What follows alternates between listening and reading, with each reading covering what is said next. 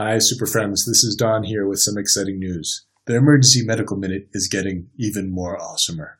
Our podcast will soon be better tasting and less filling, and we'll have many, many more live events in store for 2017.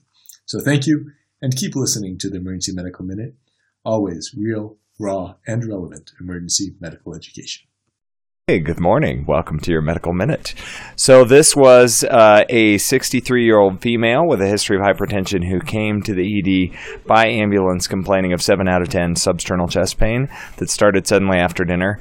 And it says the patient reports feeling funky after dinner, had nausea, vomiting, and felt like they were having a stroke because they couldn't feel their legs. And so this patient that they looked really mottled and quite ill, and right off the bat we were concerned about what ultimately was the diagnosis, which was aortic dissection. So I'm going to milk this case for multiple medical minutes, and today we'll just kind of do an intro. One of the things that always comes up every time we're looking at aortic dissection is kind of the confusion in terminology between abdominal aortic aneurysm and aortic dissection. So remembering back to your anatomy class, the aorta is made of 3 layers. So there's a really slick inner layer, the intima. It's like the inside of a water slide to make the blood flow well. And then there's a muscular layer, the media, and then there's intima media. Adventitia is on the outside, which is kind of the connective tissue. So with aortic dissection, you have a peeling between the layers, just if you can imagine like your snowboard or your skis delaminating. That's what's happening with aortic dissection. And with abdominal aortic aneurysm, you get a ballooning. If you've ever seen like a weak spot or a bleb on a tire that kind of balloons out and then eventually pops.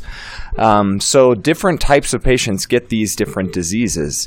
Aortic dissection you can think of in just very simplistic terms as related to just 2 things.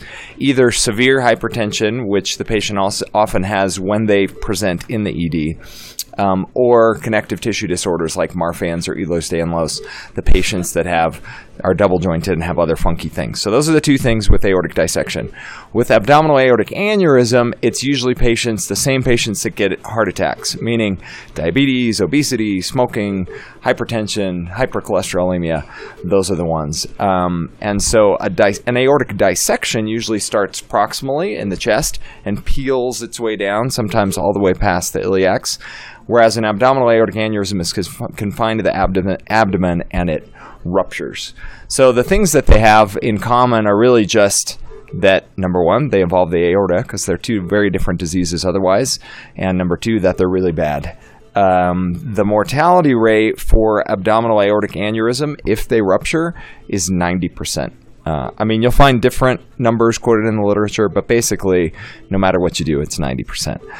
Whereas aortic dissection, it's not quite as bad. They think that about 20% probably die before they reach the hospital, and untreated, 90% of those patients will die within a year. But if they do get surgery, they have somewhere between 10 to 30% mortality.